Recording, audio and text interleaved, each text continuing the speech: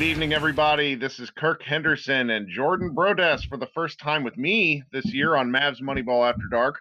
We're coming to you Saturday night after a simply outstanding Dallas Mavericks victory over the Philadelphia 76ers on the road. They won 117-98.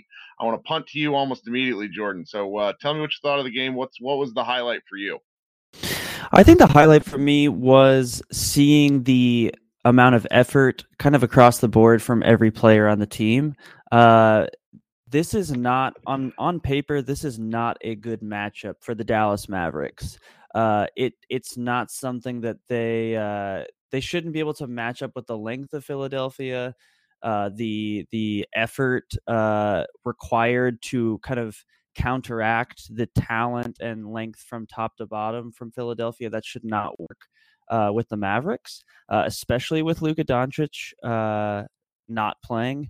But they came in pretty much from the beginning of the game, sort of ready to combat that. It took a few minutes of kind of settling in and switching to that zone after Embiid sort of dominated early on. But the standout to me is just the level of effort, top to bottom. I think that was the difference maker in the game, because Philadelphia just wasn't. They just weren't trying for long stretches, and didn't have answers to push back against the things that Dallas was bringing at them. And that's pretty exciting. It's exciting to see on the road, at home, it wouldn't matter. Seeing them give this sort of output on any given night is really exciting for the prospects of later in this season. Yep. When Luka gets hurt, 2 minutes into a 5-game stretch where, we're wondering as a collective fan base how that stretch here, this stretch against these 5 Eastern Conference teams really felt like a good measuring stick for the Mavericks. Then Luka goes down, and through 4 games, they're 2-2 with the opportunity almost to be 3-1 in some instances. And this game might be more impressive than the Milwaukee game in some instances, just because for the same reasons you mentioned, I was really worried about the matchup. And, one stat really stood out to me was the fact that the Mavericks out-rebounded the Sixers. In terms of rebounding percentage, the Sixers are the best team in the league. They get 53% of available rebounds, and I wrote about this a little in the recap. And the fact that Dallas just really kept them off the offensive boards for most of the night, with the exception of a little period in the fourth, like that was just outstanding. And those little things are why the Mavericks are trending upwards as the season goes along, because early in the year I didn't know which parts of this were sustainable, and through we're pushing 30 games at this point, and the Mavericks are playing better as a unit with each passing week. They're going to have these ups and downs, but the fact that they've managed to keep this sustained effort is really, really outstanding. Yeah, and I mean the thing that I feel like constantly surprises me with the team, and this was even, I mean, these are in games even when Luka is playing, but that there seems to be different people able to step up, even if it's not for full games. I mean, Tim Hardaway Jr., he had a massive game. He was 10 of 21 from the floor, 7 of 11 from 3, but he had 19 points in the first quarter and then didn't score, and I think until maybe late in the third or early in the fourth. And that's sort of crazy that could even happen. And in his absence, you had guys like Ryan Brokoff playing really quality minutes early on in the game. DeLon Wright was sort of all over the floor, kind of just stuffing the stat sheet, doing different things. And that's not a new thing for the Mavericks this season.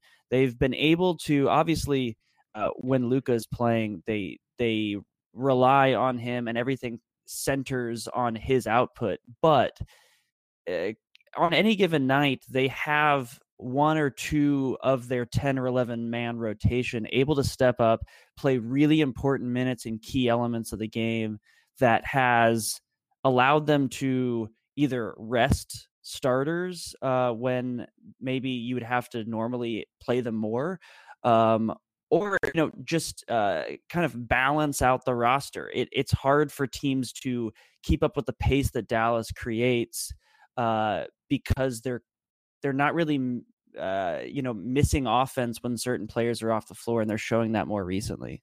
Mm-hmm. I want to talk about Porzingis in just a second, but you said something that reminded me of probably my favorite aspect of the game was Maxi Kleber's minutes. In 23 minutes, he had 10 points and 3 boards and a couple of assists.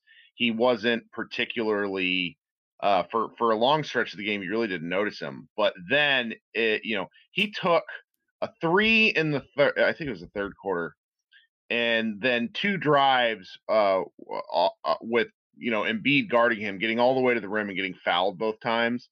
The Sixers were looking to make a run during the stretch because the Sixers actually kind of settled into reasonable offense in the end of the second and then part of the third. And then, a guy like Kleber really helped shut it down. And those sort of little contributions are just so important, like you said. And I just like watching Kleber play because there are moments where it feels like he's asked to do too much. But taking a prospective defensive player of the year candidate off the dribble, I think 3 different times and scoring all 3 times is pretty hilarious to me. Yeah, I mean, he took him off the dribble the first time like it was nothing and dunked it, and then drew 2 fouls later on. He's I mean, back to even last season, he's deceptively athletic still. Like, people still don't give him the proper respect. Defenders don't give him the kind of respect that matches his athleticism. His shot, I don't have it in front of me here, so I don't know what he's shooting from 3 this season. It's probably not as good as what I have in my mind.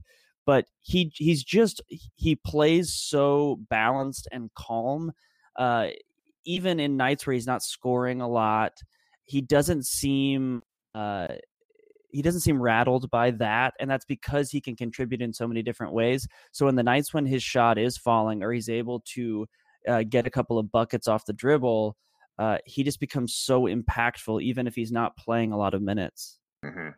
Well, circling back to Porzingis, who, we don't have that many games with him. Under 30 as a Maverick at this point, but I keep saying this and I keep writing that I think this might be his best game as a Maverick. I was just about to say the same thing. And I really think this one might be because, in terms of just like top to bottom performance, consistent effort, consistent results, he was there the whole game. 22 points, career high, 18 rebounds, 3 blocks, some unbelievably effective challenges near the rim.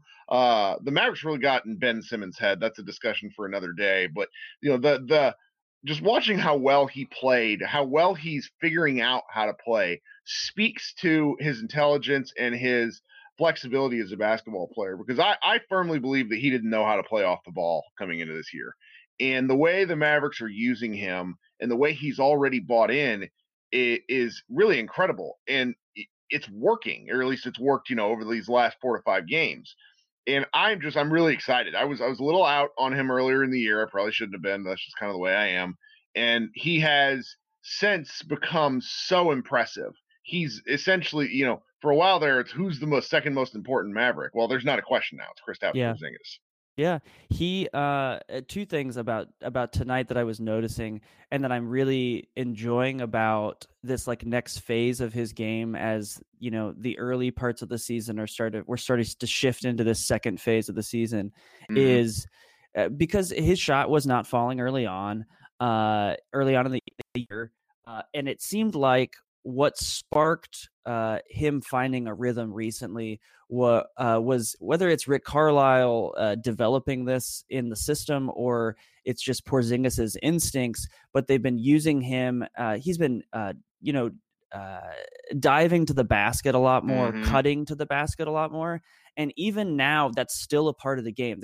He wasn't very assertive early in the game, because Tim Hardaway Jr. simply could not miss a shot. So there didn't need to be anyone else doing anything.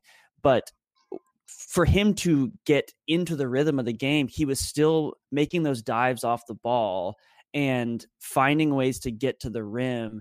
And once he finds that rhythm, he becomes a completely different offensive player. So that's really exciting to me. The second thing, and I think I said this in Slack, our Slack conversation tonight, was I thought that maybe as Luka was going to be absent for these games, and there was a lot of talk online and articles written about now this is what kind of role can Porzingis take, and does he have to become the star, or is this his opportunity to become the star, or whatever it is.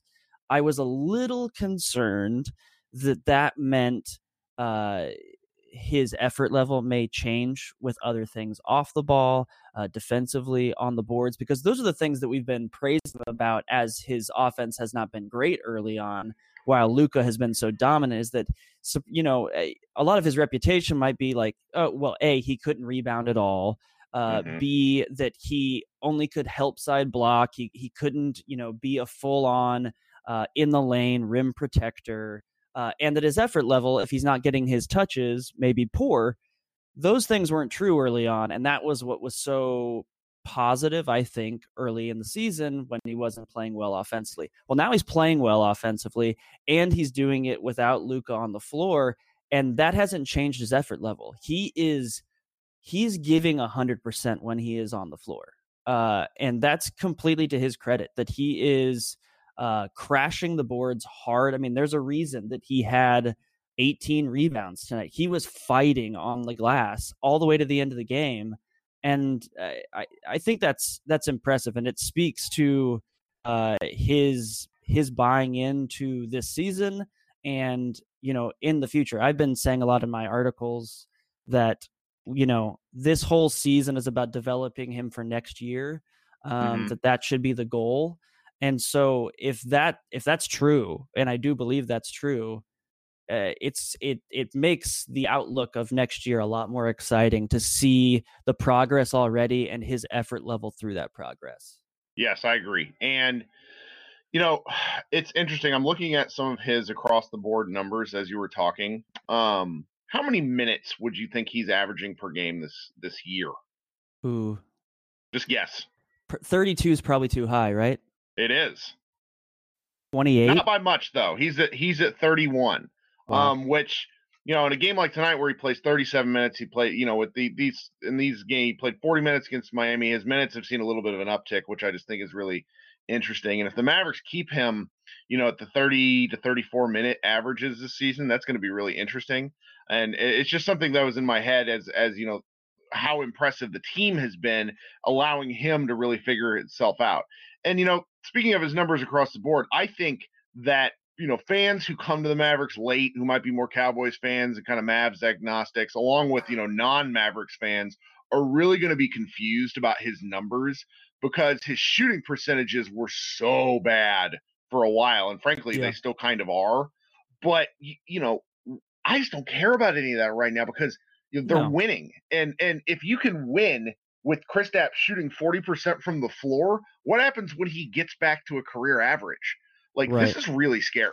Really scary. I mean, and I would be a little more concerned about the shooting numbers if I didn't see if there was any sort of body language problems or anything like that. And he really has not been that way at all.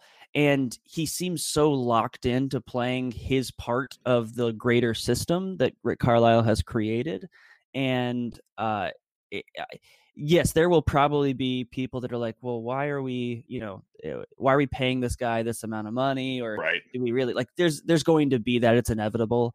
But I've been very impressed with his play of late, and I think that that's just a taste of what's likely to come if this kind of progress continues. I agree. Well, I have absolutely nothing to complain about, which is a first in human history. I'm glad I could be here for that. No, it's really nice. I leave that game excited. I'm not, sometimes it's hard for me to go to bed after games. I'm going to be okay sitting up thinking about this. I did want to get one more note in before we go. I'm as impressed with the team. I'm equally as impressed with Rick Carlisle for two reasons. First, the fact that he's able to work this out with this roster. The second is that he has not gone to his break in case of emergency player in JJ Barea.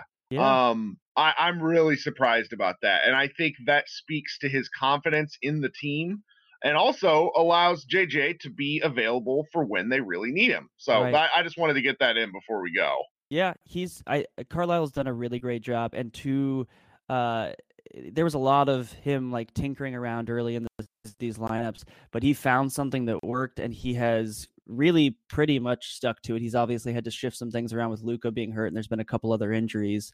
But and I mean, they're like playing Broekhoff instead of Justin Jackson tonight. That's a conversation for maybe a future podcast. But he has found things that have worked early, and he has locked into that. And I think we're seeing, the payoff from all of that. Yep. Well, I can't thank you enough for joining me tonight. This is, I don't like talking to myself, and I think our fans don't like it either. So I appreciate you hopping on. Thanks for having me. All right, this has been Kirk and Jordan with Mavs Moneyball After Dark. We will probably be with you on Sunday afternoon, Sunday evening. Our whole roster is Cowboy fans except for me, so I might be talking to no one. And kind of you. You're right, but people are going to be watching it, so it's one of these odd situations where we're going to have to scramble for coverage. It'll be fun, though. Hopefully that the Cowboys can take care of the Philadelphia football team as well. Wouldn't that be fun? Yeah. All right, everybody. As usual, share, provide feedback. I love hearing from you guys. I'm glad that the show is resonating because each month we're finding more and more listeners. Once again, this has been Kirk and Jordan with Mavs Moneyball After Dark. Everybody have a good evening.